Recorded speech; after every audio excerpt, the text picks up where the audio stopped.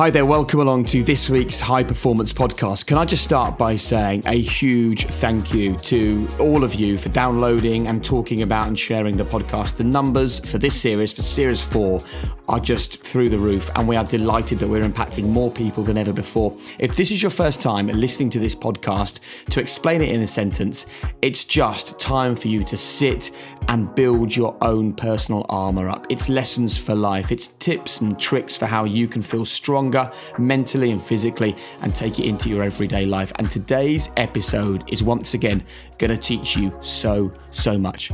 Here's what you can expect. I want to coach the perfect game. Yeah, in a game of rugby, if you can control 50 minutes of the game, you'll win the game. I want a team that can control it for 80 minutes. Imagine going out there and you're impossible to play against. Impossible. When you've got the ball, they can't get it off you. When they've got the ball, they've got so much pressure, they're giving it back to you, and that's unrelenting. That'd be fascinating.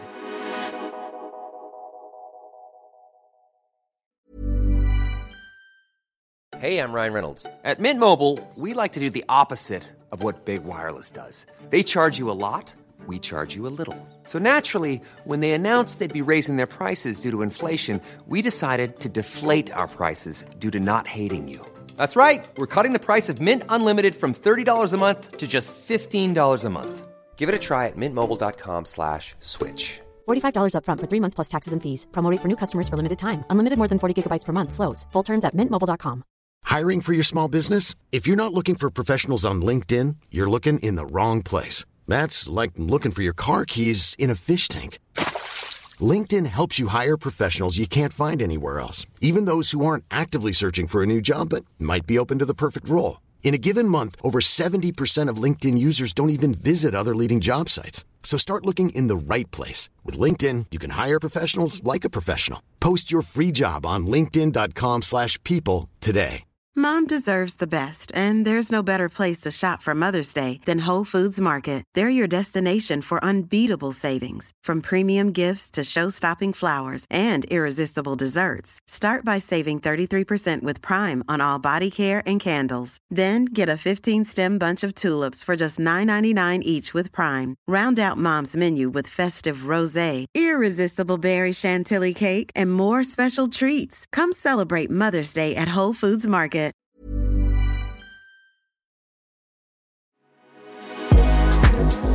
I really can't wait for you to hear this. It's one of my favourite episodes. Before we go any further, please rate and review this podcast. Please check us out on YouTube. Just type in High Performance Podcast onto YouTube. Follow us at High Performance on Instagram. But whatever you do, make the High Performance Podcast part of your weekly ritual to make your life richer and greater than ever. Thanks for being with us. This week's episode is a cracker. Here it is. Hi there, I'm Jake Humphrey and you're listening to High Performance, the podcast that delves into the minds of some of the most successful athletes, visionaries, entrepreneurs and artists on the planet and aims to unlock the very secrets to their success. With me, as always, author, professor, lecturer, rugby fan, Damien Hughes. I know why you're smiling. Yeah, I'm really excited about today's podcast, Jake. I think we're in the company of a coaching alchemist, somebody that makes every situation he inherits better and does so through developing and coaching people. So I think it's a real privilege to be here and get a chance to chat with them. Yeah, we are both really intrigued to be spending the next little while with today's guest. He was a rugby player before becoming a coach. He's been involved with 9 different teams over the past 25 years. However, it's not been easy all the way from a serious illness to losing a job he loved. And it's also not all been about rugby. What about being a teacher? What did that do to equip our guest for the role that he has today? It's also not just about sport. How does he get to the heart, not just the head of his players? It's an absolute pleasure to welcome to the podcast the England rugby head coach, Eddie Jones. Hi, boys. Pleasure to be here. Mate, thanks very much for joining us. So, in your mind, what is high performance? Well, I'm not sure. I think you're always just striving to be better. I think when you're high performing, you've got a number of things working. You've got the right people, you've got the right vision, you've got the right environment, but it changes all the time. So I don't think you could say this is high performance. I think it's constantly changing. It's dynamic, and your ability to observe and read what's needed for that environment at that time is the most important thing. So could you talk us through the process that you go through to observe, engage the environment around you and how you react to it? Maybe some real world examples of when you've had to change things. Yeah, probably the best example is Japan. So I went there, a team that hadn't won a World Cup game for 20 years. Their average score against the top 10 country was 85-0 defeat. So the first thing I knew I had to change was the way they thought, because they were happy to be losers, and the whole rugby environment were happy for them to lose as long as they played well in the last 20 or 30 minutes of a game. So we just kept painting the picture in their head of what they could do. So we're a small team. Can we play faster than anyone else? Yes, we can. Can we play smarter? Yes, we can. And then we created the program to support that. So it was just constantly driving that message. We're going to be the fastest, smartest team in the world. Train like it. We changed the training day to 3 times a day, which the players hated initially, but by the end they saw it as a medal of honour that they were able to train harder than any other team. And it shows you where you can take people, because the story shows they did well at the 2015 World Cup and did even better at the 2019 World Cup. See, that to me seems like quite a powerful approach that you take, Eddie, that in every team that you go into, from the Brumbies right the way through to England, that you don't come in with one set way. You seem to adapt and be almost a chameleon to the environment. What kind of things do you look for that give you a clue as to what you're going to shape it to be? I think history is always one of the most important. The history of the team, the history of the players, the history of the society they're in. I think you got to understand how the players live their lives, because that'll give you an indication of how they approach their sport. And then you look at the people. Look at the people closely, see what they've been through, what desires they have, and how we're going to get some commonality. So you don't treat the whole team as the same. You work very much individually? Well, I think, you're talking about teaching. One of the things I learned from teaching is that initially first couple of years I think you call it supply teaching here. Yeah, that's right. Where traditionally you get all the worst classes. So, a teacher has a day off when they have the worst classes. So they're generally 15, 16-year-old boys. So I'd have the same 15, 16-year-old boys for 6 lessons, being maths, geography, PE. And you walk into a classroom like that and you've got to work out, right, who do I need to control? Who's going to help me? What areas of the room I don't have to worry about. So your ability to get a feel for the group, I think, is important. And certainly in teams, it's the same. You walk into a team for the first time and you look at the players, you think, right, who do I need on my side here immediately? Who do I need to get rid of? Who maybe I can keep?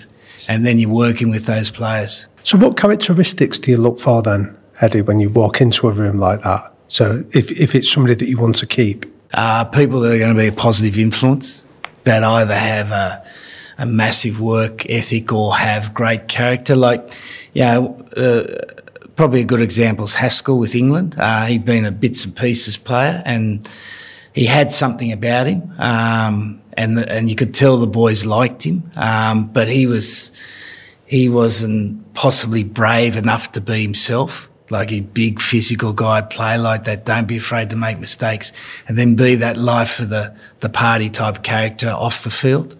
And you wanted that from him. How did you get him to that place then? Well, it's always the communication you have with them. I think at the start of the Six Nations, I guaranteed him a spot for the whole tournament, to make him believe. Yeah. And maybe to take a bit of pressure off as well? Yeah, take the pressure off him, yeah. Because you always, and you guys know better than anyone that you're always either trying to put pressure on or you're trying to take pressure off, and your ability to read what they need at that particular time is important. See, but one of the great skills that I would attribute to you, Eddie, is your ability to read a room. Like we've had Dylan Hartley on the podcast that recounted the story that you put in your own book about your observations were based on how he spoke to one of the staff at Penny Hill Park and how he treated them with courtesy. What would you say are the skills to develop that ability to read a room that anyone listening to this could adopt? Go and watch a general manager of a hotel. I learnt more from general managers of hotels than anywhere else. I used to have a mate who had a hotel, a Millennium Hotel around here, and he used to run the Tokyo Hilton, and I'd go and have dinner with him. He was a rugby fan, and I'd just go and have dinner with him, and I'd watch him, and we'd have dinner, and he'd give me full attention, but he'd be able to see whether that waiter put down the knives and forks correctly, and then he'd call them over and give them a word straight away. It was a brilliant lesson in observation. You know, you've got to be with the person you're with, but at the same time be able to just keep an eye on what's going on and deal with it immediately. That's not something that comes easy, though, to a lot of people. I wonder, apart from just observing, how you honed that ability, because one thing you can't do as a rugby coach is become myopic. You can't get obsessed, can you, on one minute bit of detail. You've got a number of hats that you wear. I'm always fascinated by how you wear all those different hats, but make the person you're with at that moment feel like they're getting everything, all of Eddie Jones. Yeah, I think teaching helped. Definitely teaching helped. Are you surprised lots of teachers listen to this podcast? No, because I think teaching, like coaching, is becoming more complex, and they're having to deal with more things. But I think, you know, as I said, with teaching, you had to, because you had the welfare of the kids. So you've got 30 kids, you've got to be looking and put yourself in the position to watch those kids closely. Be looking at the little nuances between kids, seeing, like the school I first taught at was quite rough, so I had to be careful that the kids didn't break out in the fight. So you had to be watching, you had to be ready to intervene. And I think, you know, one of the problems we've got in sport at the moment, and I can probably speak more about rugby than any other sport, is that we've got a lot of kids now not being taught by teachers, sport, they're being taught by ex-players. And I think it's a fundamental flaw in education. Kids need to be taught, and they don't need to be coached at an early age. And we're trying to turn high school teams into high performance teams where they should be just development teams. That's probably one of my bugbears at the moment. So what would you say is a distinction between teaching and coaching? Well, the end result. You know, with teaching, you're always just trying to get the best out of the people. With coaching, whilst you're getting the best out, you can have a happy team and you have a contented team and a driven team, but if you're not winning, you don't get to do it anymore. So you've got to drive that to be an effective currency in coaching, and the currency in coaching is winning. You know, currency in education is building the child up. One thing I'm really interested in talking about on this podcast is self-belief. And we often discuss the fact that you might be wrong in thinking you can do anything, but there's no benefit to thinking that you can't. You might as well believe it, and if it happens, then great. And what you spoke about there when you discussed working with the Japanese team at the beginning, you said, we decided to tell them that they'd be the quickest team in the world, the best team in the world. The power of your mind is such a huge topic on this podcast. How important do you think it is? And do you believe you can get any player to be a better player by believing they're a better player? Oh, I think it helps. It definitely helps. I think I read Arsene Wenger's book recently, and he was talking about how he'd tell every player that they were the special player today. He'd have 11 special players there. But getting players to believe, making them feel good, you know, that think, feel, act is so true. So you've got to get them to believe in themselves and believe in their strengths. And the really good players are the ones who manufacture their own game and they play to their strengths. Like the not so good players are the players who don't understand what they can and can't do. You know, and the great examples, you know, most Test cricketers are great examples of finding their own game. You know, the particularly batsmen who bat over 50 are the guys who cultivate their game. They might have a lot of different shots, but they don't play those shots because they know that the shots that they can play to be a successful Test cricketer is this amount. Steve Waugh was a great example. You know, first came in the Australian side, had every shot, averaged 30, got dropped, went back to club cricket and made himself say he couldn't get out, and came back to Test cricket and was one of the greatest batsmen of all time. But how do you cultivate belief in yourself, Eddie? I really got no idea, mate. I think one of the things that helped me, I had a stroke in 2013, and before that I thought I was Superman. Nothing could stop me. I thought I was okay coach. And probably since then I've become a lot more, I don't know whether the word's compassionate, but a lot more understanding of other people, and that they don't have the same obsession for me for winning and doing things correctly, that they can do it in their own way. And that's probably helped me create a better version of myself, I think. I'm not sure. So Eddie before the stroke and Eddie after it, what would somebody see as the biggest difference between those two? I think that I understand now more about people's own internal motivations, and they won't be the same as mine. I wanted my daughter, who's now 27, to be exactly like me. Driven, and she wasn't. She was a pretty happy-go-lucky kid, didn't play sport hard, studied okay. I remember she got to grade 8 in the violin at the age of 12 because my wife wanted her to play the violin, and then she just quit. She said, "No, I'm not playing anymore." And she's turned out that she went to university in England, and she's turned out now she's working in rugby in Australia, and she's at it all the time. So it's funny how things turn around. But I think I understand people's motivations better now. So before the stroke, people who weren't buying into your level of discipline and motivation, what did you think before the stroke was the right way to deal with those people? And what do you think now is the right way? Because we have a lot of leaders that listen to this that struggle with getting the people in their team to come on the journey with them. Yeah, I think, it was more of a do what I say. And if you don't do what I say, well, I don't have much room for you. And now I think it's more a balance of sometimes you've got to still do that.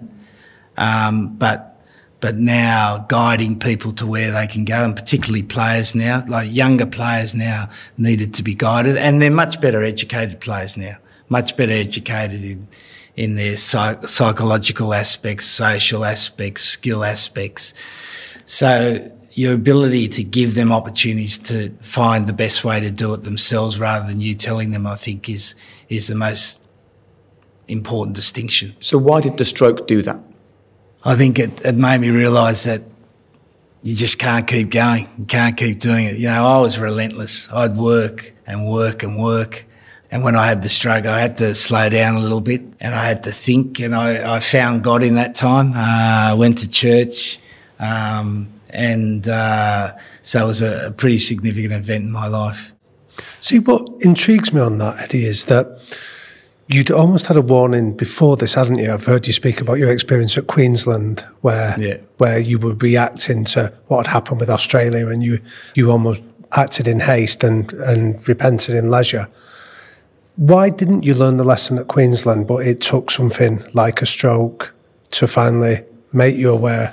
I think I was on the road, but I think the stroke hastened the journey, so to speak, and made me realise I needed to change.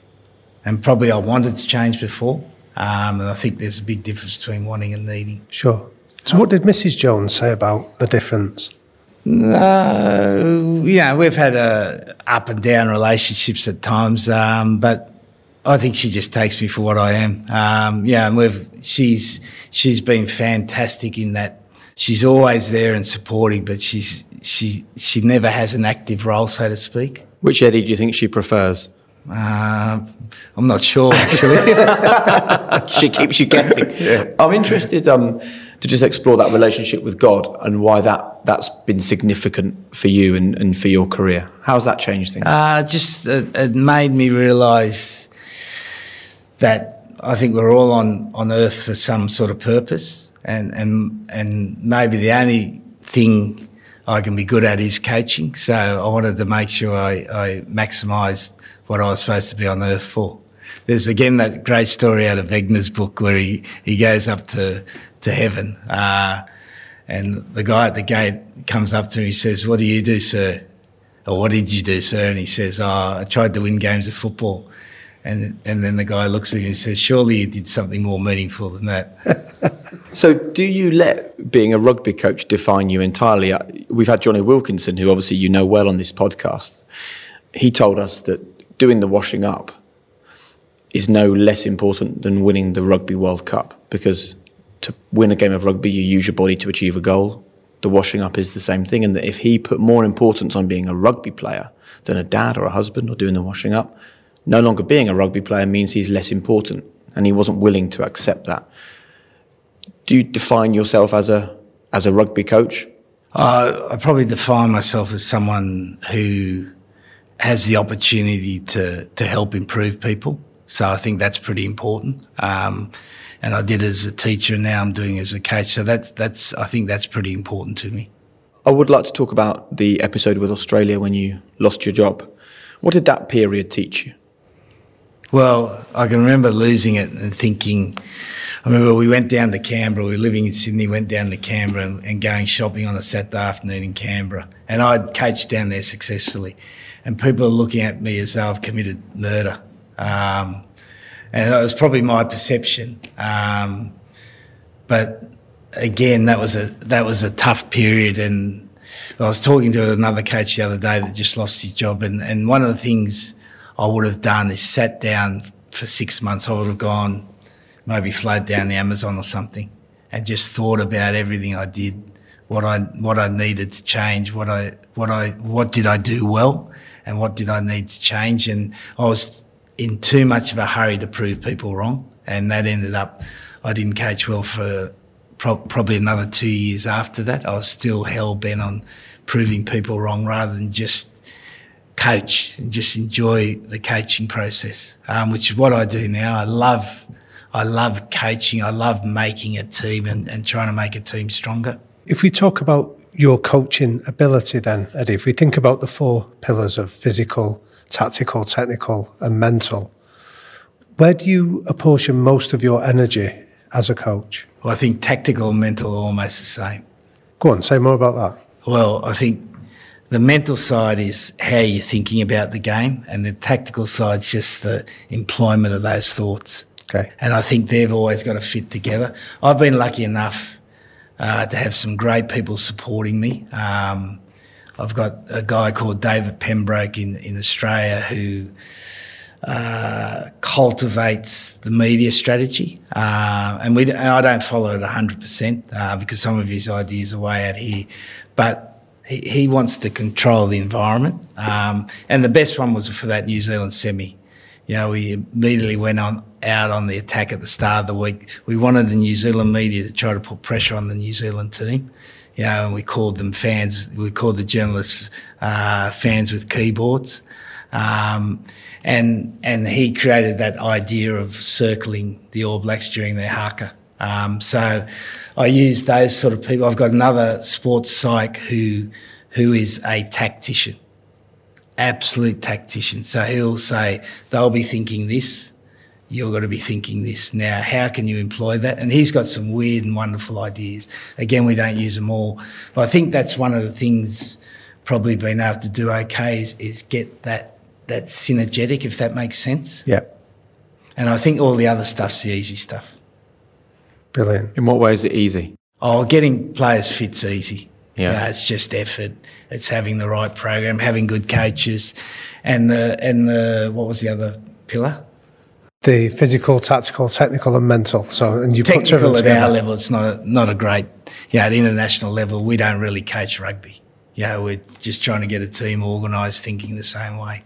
So when we interviewed Clive Woodward then, he spoke about the transferability of those skills, whether that was to his business or whether he felt he could go into soccer and do it there.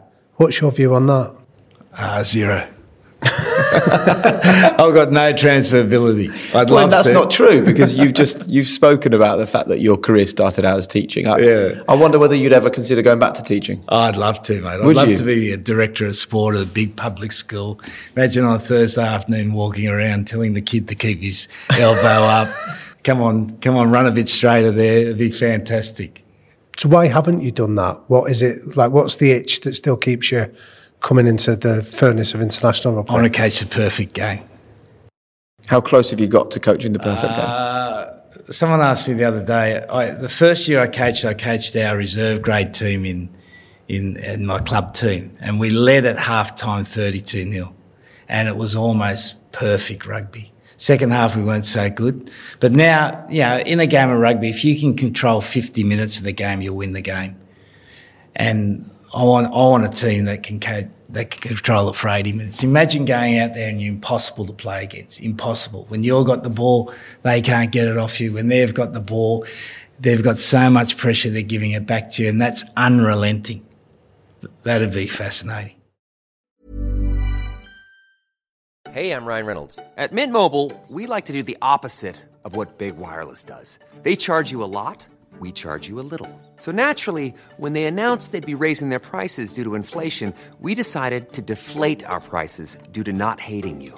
That's right. We're cutting the price of Mint Unlimited from $30 a month to just $15 a month. Give it a try at mintmobile.com/switch. $45 up front for 3 months plus taxes and fees. Promo rate for new customers for limited time. Unlimited more than 40 gigabytes per month. Slows full terms at mintmobile.com. I'm Sandra, and I'm just the professional your small business was looking for. But you didn't hire me because you didn't use LinkedIn Jobs. LinkedIn has professionals you can't find anywhere else, including those who aren't actively looking for a new job, but might be open to the perfect role, like me. In a given month, over 70% of LinkedIn users don't visit other leading job sites. So if you're not looking on LinkedIn, you'll miss out on great candidates like Sandra. Start hiring professionals like a professional. Post your free job on linkedin.com/people today. Mom deserves the best, and there's no better place to shop for Mother's Day than Whole Foods Market. They're your destination for unbeatable savings, from premium gifts to show-stopping flowers and irresistible desserts. Start by saving 33% with Prime on all body care and candles. Then get a 15-stem bunch of tulips for just $9.99 each with Prime. Round out Mom's menu with festive rosé, irresistible berry chantilly cake, and more special treats. Come celebrate Mother's Day at Whole Foods Market. So what would you say would be the ingredients of a perfect game then for a team? So if you could instill characteristics in that team, what would they be doing that would deliver that outcome? They have to love the grind, mate. Because, all the good things in sport are hard work. There's nothing in sport that comes easily. So the ability of the best players, and I think it goes to coaches too, the ability of the best players and the best coaches is to keep doing it and don't get bored by it. Don't take any shortcuts. Be insistent on standards. Keep those standards high, never drop off. And that separates the really great players from the good players and the good players from the average players. Their ability to absorb that grind. Because everyone thinks sport's fun and fantastic, and it is when you watch it. But the actual process of putting that into place is hard work. One of the things that people often ask us about when they listen to these podcast episodes is they question whether it's good for us to talk about the grind and the effort and the sacrifice and the struggle, because they worry about the mental health impacts on people feeling they have to struggle to be successful. Where do you stand on thinking you have to struggle to be successful? Yeah, well, I think, high performance, if you have that term high performance, is not the environment for everyone. Yeah. And I think we've got to be quite clear about that. For some people, it's not right. And there's other environments you can be in. But if you choose to be in that environment, then you choose to make that decision to absorb the pain, the choice of how you go about things. And to me, then, of course, you've always got to worry about the welfare of the player. And I think increasingly today we've got to be more careful about the welfare of the players. But the players make that choice and coaches make that choice. So do you enjoy the grind? I love it, mate. I usually, at the end of a tournament, I get sick because I miss that grind. Really? Yeah. So how rounded do you think somebody can be if they choose to go into a high performance environment? Look, I've seen a lot of really good coaches be very rounded. I don't think everyone can be. I don't think I'm a very rounded person. Watching rugby and match of the day is probably not too rounded, is it? I think you can be. You've just got to make the right choices and you've got to work out your work plan. Yeah, I'll give you an example. For me, I was acting principal at this high school, and we had our daughter, and my wife said, you can't be working 15, 16 hours a day. So I cut back, and I used to go in there Monday morning at 3 a.m. and work feverishly for about 5 or 6 hours before everyone came in to get the week organised. And you can change the way you work to get a better balance. Regardless of your career or industry, do you think that to be at the elite level, to get to the top, that is the level of relentless dedication that's required? Can you get there without that? Well, I think you have to have focus. I think focus is the big thing. I don't think the number of hours or the time or the volume of work is the important thing. I think it's the focus. And, again, one of the books I've read, and I've spoken to this guy, is that Cal Newport, who's written Deep Work, and just your ability to work out when you're the most productive and make sure you set that time to do the most. Big challenge for people in the modern world with social media 100%. And constant, this era of information. And to do the most difficult work when you're at your best. And then when are you at your best? Either early in the morning or late at night. So how do you cut through all of the shit at that time of day to just focus? Well, I usually go in about 5 a.m. and 5 a.m. to 6 a.m. is usually my most productive time. But then after that I train, where I usually get some good thoughts, where I'm not even thinking, but I usually get a couple of good thoughts for the day, and then I'll go back to the office. So generally from 5 to about 8 is my best time. And the rest of the day I don't try to do anything serious apart from just work with the players. And then I'll do a little bit at night again if I'm in the right mood. So to ask a personal question, Eddie, where does this relentlessness, this drive, this fire in you come from? Well, I think it came from probably upbringing. We were a working class family. I was half Japanese, half Australian in a fairly tough, white Australia place. So to be any good, you had to get ahead, and you had to be good at sport. So I wanted to be good at sport. And we were, I think my mother went to high school, but she was in internment camps. Father, I remember he always told me, he said, I was working at gold mines, son, when I was 15. And he did his year 12. I remember him doing it when he was 50 because he still wanted to get it. So we had that nice commonality about who we were, but the opportunities of what we could do. My eldest sister's a director of a big architecture company, and she's brilliant. She's got a couple of doctorates, I think, lectures at a university. So she's driven in her own way. My middle sister's driven by she just bops around from one thing to the other. She's taught nearly every subject. She's had her own kimono shop where she's got kimono material from Japan and made it into modern clothes. And she's a real sort of creative person, and I'm sort of the one that didn't get either. I'm not that bright or not that creative, so I've had to work a bit harder. I think you've done all right. Lots of parents listen to this podcast. In many ways, you are a parent to a lot of rugby players at all times, and it's easy to get to the head of those guys. They want to play rugby, they want tactics, they want to win. What's the trick to getting to their heart that the parents listening to this podcast can take on board?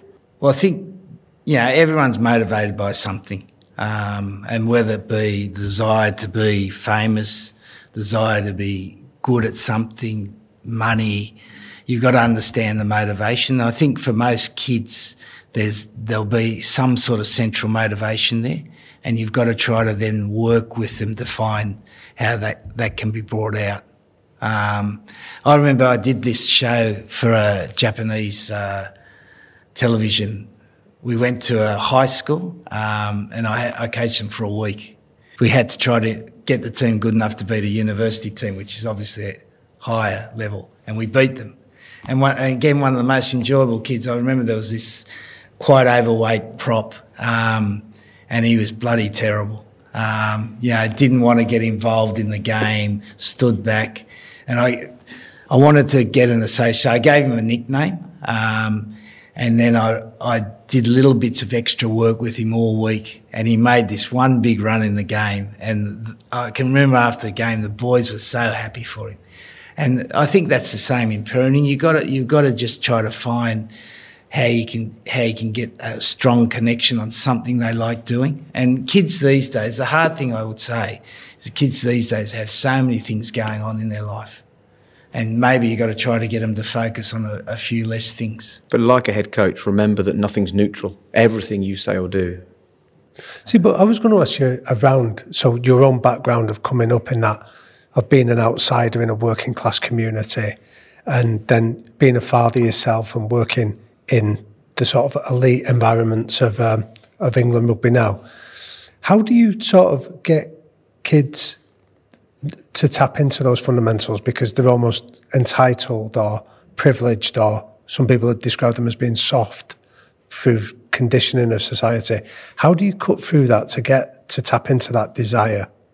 Well, I think, again, for each player there's a certain way in, so to speak. And, I always remember a great coach of mine said, unless you're able to generate an emotional connection with a player, you won't get a result. And they've got to remember conversations you have. Like, I bet you can remember the teacher that you either liked a lot or disliked because he said something to you that either made you feel absolutely fantastic or made you think, I've got to change something.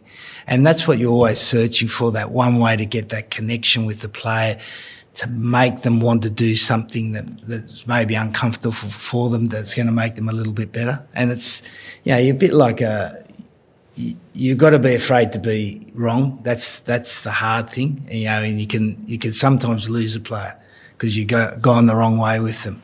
We've got one player we call the bowling ball because that's what we want him to be, and he loves it. He resonates with that, and that's become a way that he's changed the way he plays. So is it one example of a relationship that has given you the most satisfaction as a coach, where you built that relationship and seen them blossom as a consequence? I coached in South Africa. I coached a halfback called Free Dupree, brilliant player, and he was the first South African to play Japanese club rugby, and he came over. I had a really good professional relationship with him. He'd play the game 2 rucks ahead of everyone else, and then he came to Suntory and played for Suntory, and he just blossomed as a person, became a real leader. Japanese boys loved him. He really it changed the way he was, and you could see the growth. And then he won the World Cup in 2007, played in 2011, hadn't played any international rugby until 2015 World Cup, didn't play for 9 months. Then for the rugby people out there, they'll remember the semi-final he played against the All Blacks where they nearly beat them, and he was absolutely brilliant. I've never seen a guy who was able to start as quite a shy Afrikaans boy to blossom into this global star. And as a coach, you only get one chance to make a first impression. What are your tips and tricks for day one in a new job? What are the things you always make sure you do? Always try to light their eyes up. That's the main thing. Show them where they're going to go, and then the coach's job is to create the pathway to take them there. But always work from the end backwards. So this is where we're going, boys. This is what we're going to have to do to get there. Now make a choice and set that in stone almost right from the first day, because you want people to be part of something special. You want them to feel like this is going to be something that no one else is going to do, and that they've got a part to play in this, and then you'll get a bit more out of them. So how do you choose the thing, though? Well, I think in rugby it's pretty obvious. Like, for England, we wanted to win the World Cup, but now it's more than that. We want to be a great team, and I know we get criticised for saying that because it's putting ourselves, but why not? Why wouldn't you want to be? Who wants to be an average team? There's a pattern here with after you wanted to win the World Cup in 2003, and then in the final you lost, and then you went on that second cycle where things started to unravel for you. What are you doing differently with this second cycle of the England team you've got now than what you would have done with Australia? A real focus on being great rather than winning. Right. So it's almost, they say the difference between process and outcome driven. I never think it's as clear as that. Yep. But what we want to focus on is the players more themselves, it is important what the team does, but I want the players to be the best version of themselves, and we're giving them a lot more ownership. Like on a Monday, they now come in and they work out what they're doing before lunch. So they've got to organise their coaches to work out their schedule. And it's just those little changes we're trying to bring in. We don't have wellbeing anymore. Right. So when they come down in the morning, if they're not right, find the person you need. And what's the skill that you're trying to develop in them by doing that? Get the team to be much more self-regulated. Right. You know, I think the greatest teams or any organisation is the self-regulation's the important thing, where the members of the team drive the team. It's not the leaders who drive the team. The leaders are just pushing and prodding and guiding, but the team's driving the team. Brilliant. Before we move on to our quickfire questions at the end, Eddie, your relationship with failure. How do you develop a relationship with failure so it doesn't derail you? I think there's a whole cycle of success and failure that you just keep going. So I know now we're right at the end of what we're doing now. We've just won 9 games in a row, been to a World Cup final, won basically 2 Six Nations. But we've got to break it and go again. And that takes some pain because it means that we might have to change some personnel, might have to change some players. It means we might have to change the way we play a little bit. And you don't know whether that's going to be successful.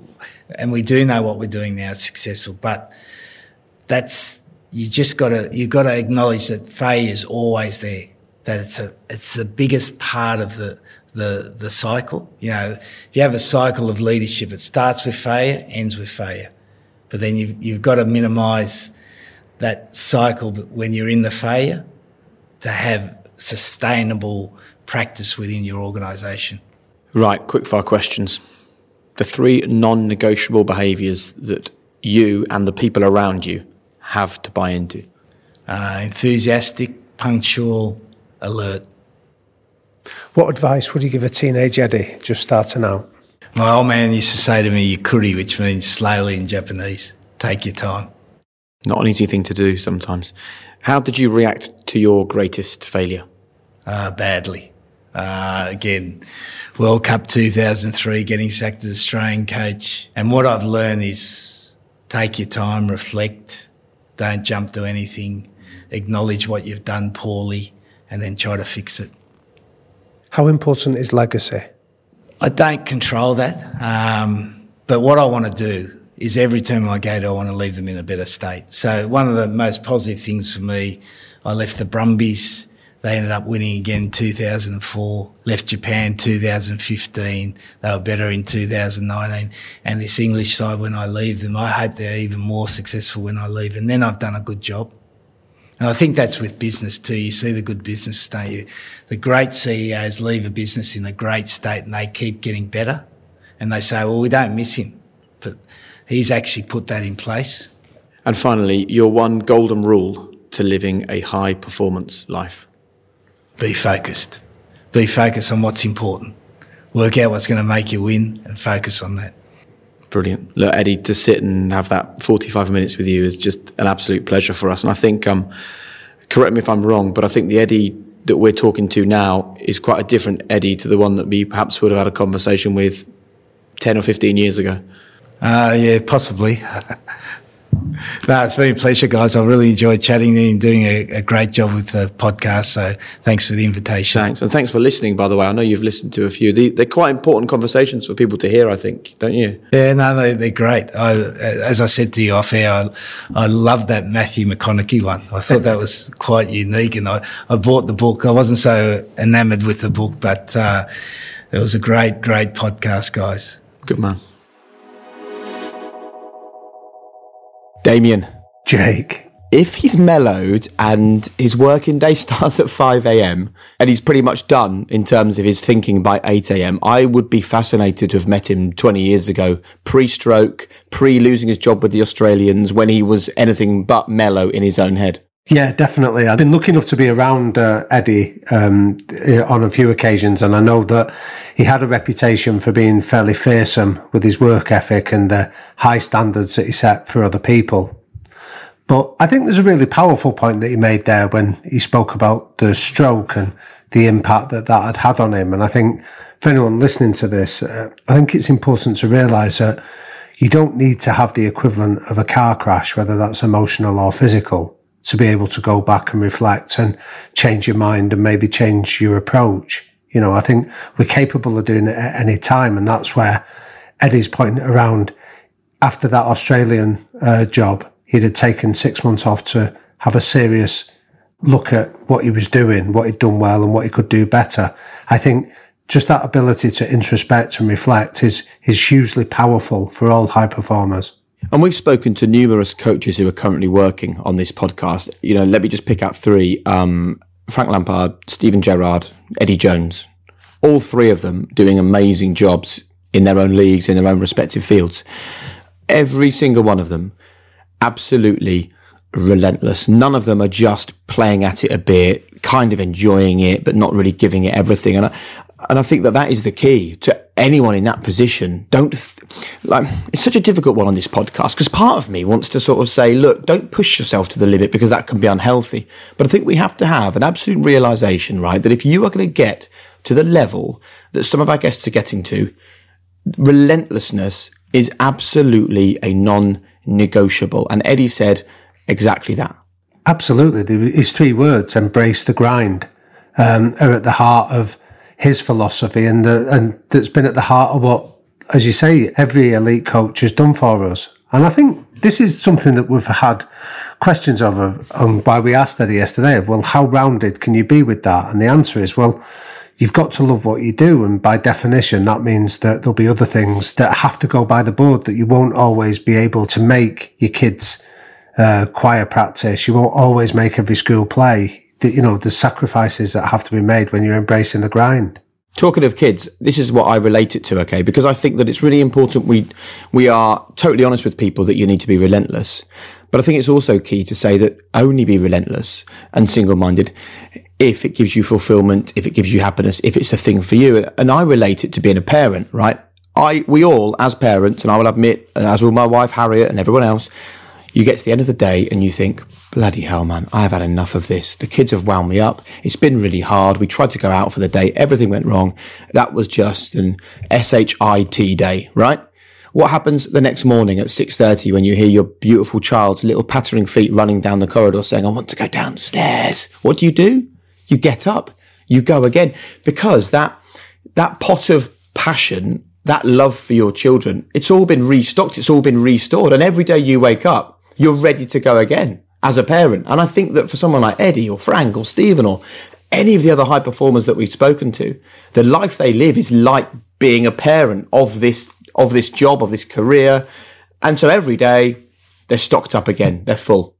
I think that's a really powerful point. And I know you've made it in different contexts as well, Jacob, when you speak about consistency and relentless, but there's a key word in the middle of that, which is being happy.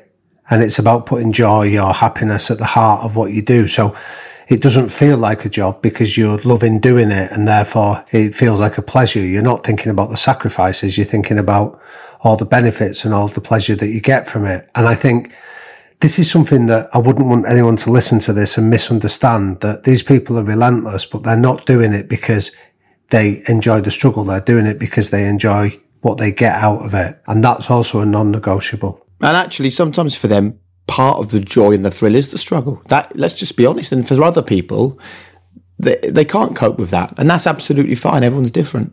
Yeah. Again, to repeat a phrase that we've used on this in previous episodes, is that we're not suggesting there is a way. We're suggesting that there are a number of ways, and it's for everybody to make their own decision, to use their own judgment as to what's acceptable for them. I know a lot of people often ask us, Damien, about books and things. There's a couple of books which really ring true with Eddie's experiences. I've read one of them, The 5 a.m. Club, and I'm keen to read The Power Hour, which is another one. And the thinking behind that, if you've listened to the pod and you're thinking, man, I love Eddie's relentlessness, I love his sense of achievement, how do I get there? Both of those books talk about making the decision that at the beginning of your day, you're going to get up while everyone else is asleep, while the world is still in slumber, and you are going to achieve. And like Eddie said, by 8 o'clock, his thinking, his processes, his day's work is pretty much done. It's kind of like 8 a.m. onwards, anything you achieve is a win. Yeah, definitely. Well, there's the old saying, isn't there? There's no traffic jams on the extra mile. And I think when you go that extra mile and you're prepared to invest yourself in doing something to a high standard, you won't find many people that are getting in your way at that time. Love it. Love it. Right. Damien, as always, a pleasure to sit and speak to Eddie with you. I think he's an absolutely fascinating character, and I can see how he gets results. Definitely, yeah. And I think I think there was a key bit of recognising that he's learned that not everybody does have to share that same relentlessness in the same way for him to be able to engage and get the best out of them. So, no, it's been an absolute treat. So thanks for having me along again, Jake. Thanks, mate. Well, Damien, what an amazing reaction we've had to Josh Warrington. Do you know what? I think that with him, it wasn't just the things that he said, it was the way that he said them that has had so many people talking about sharing and downloading his episode from last week. Just pure passion, wasn't it, Jake? And what I love is the fact that people have got over accents, or got over somebody using a bit of choice language, and rather than get hung up on the irrelevant stuff, they've listened to a lad who's on a journey with self-belief. He's come from humble beginnings and yet he's backed himself all the way, and it's been incredibly satisfying that people have invested the time to listen to him. There's a really lovely comment we got from Jasper, who got in touch. And let me just remind you, if you can, rate and review this podcast wherever you get your podcasts from. It genuinely makes a huge difference to us being able to continue to give you this content for free. Jasper says, hi, I would like to just say I love your podcasts. They're so helpful. One of the best podcasts I've ever listened to, and I get onto them every single morning. They help me so much. And another person saying, I wanted to show my appreciation for your pod. Recently, I was forced into a fairly significant career change, and it gave me time for reflection. During that process, I found your pod courtesy of a friend. I'm sure I've never listened to anything that carries so much meaning and resonance. The lessons I pick up from people you talk to, I inject directly into my mindset, and it gives me the courage to think and act in a way that not only creates better outcomes, but gives me more satisfaction. I'm a better professional, friend and husband for the perspective I've picked up from you and your guests. Please keep it up and understand you're making real, tangible changes in the lives of your listeners. I mean, that's what this is about for us, Damien. We've said a million times it's about the outcome, not the income. And that is an example of the outcome of these episodes. Yeah, I think it's really incredibly humbling that people are just coming with an open mind, being prepared to listen and be influenced by the lessons and the journeys. I think you've said a number of times, Jake, that if you were to add up the hundreds of years worth of learnings that are being passed on in an hour from all of our guests in all of the series, I think you'd have to be a fool not to want to think there's something in there for you that you can take away and apply as a parent, a professional, and as a partner. Thanks also to Martin, who says, honestly, these podcasts are like a new boost of discovery and positivity every single day. He says, it makes me think positively about the future. I'm now counting down the days to be home and have my 2 teenage sons back in the UK. I'm hooked onto these podcasts. Brilliant stuff. Can't wait to hear the next episode. Well, talking of the next episode, how about a sneaky little listen to what's coming up next from the High Performance Podcast? I don't want to be a flash in the pan. I want people to talk about me in the pubs in Belfast and Northern Ireland and Ireland and the UK in 20, 30 years' time, and remember me for being a good man and also a great fighter. Oh, I'm excited about that as well, Damien. And that's what I love about this series, is that we're dropping episodes on Mondays and Wednesdays. And so people who've just listened to this have only got a couple of days to wait until they hear from Carl Frampton. And again, he is a man with single-minded determination to achieve one thing and one thing only, and that is to be a triple weight champion. I just hope it happens for him, because he's pinning a lot of hopes on it, isn't he? Yeah, he's invested an awful lot on it. I think he's spoken about that he feels that will allow him to truly be in rare company, that no other Irish fighter has ever won 3 world titles in the past. So he feels that secures his legendary status. Although I feel that both of us believe that he's already got there. He doesn't need this to validate him. I think there's a big element of that. We've spoken so much on this podcast about life's about the journey, not the destination. And we do have to be careful about thinking too much about where we end up, because the journey is a lot longer than the arrival. Damien, thank you so much as always. It's just fascinating watching this grow and develop and become a bit of a monster, really, isn't it? Yeah, and it's incredibly satisfying, like you say, if people are listening and taking real benefit away that they can use with their children and for the next generation as well. That gives us both an awful lot of satisfaction. Wonderful. Thank you so much, Damien, as always. We couldn't do this without you. Thank you to Will. Thank you to Hannah. Thanks to Finn and Sophie at Rethink Audio for their hard work on this episode. A big shout out, as always, to Lotus Cars. You know that we couldn't do it without them, and they've been there since the very beginning.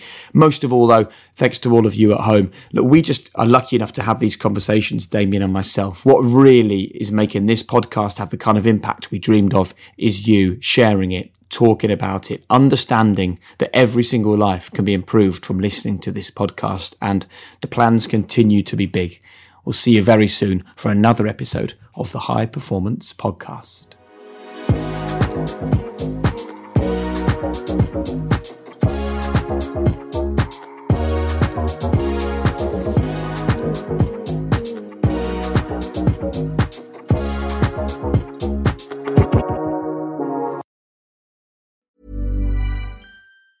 Planning for your next trip? Elevate your travel style with Quince. Quince has all the jet-setting essentials you'll want for your next getaway, like European linen, premium luggage options, buttery soft Italian leather bags, and so much more. And is all priced at 50 to 80% less than similar brands. Plus, Quince only works with factories that use safe and ethical manufacturing practices. Pack your bags with high-quality essentials you'll be wearing for vacations to come with Quince. Go to quince.com/pack for free shipping and 365-day returns. Mom deserves the best, and there's no better place to shop for Mother's Day than Whole Foods Market. They're your destination for unbeatable savings, from premium gifts to show-stopping flowers and irresistible desserts. Start by saving 33% with Prime on all body care and candles. Then get a 15-stem bunch of tulips for just $9.99 each with Prime. Round out Mom's menu with festive rosé, irresistible berry chantilly cake, and more special treats. Come celebrate Mother's Day at Whole Foods Market.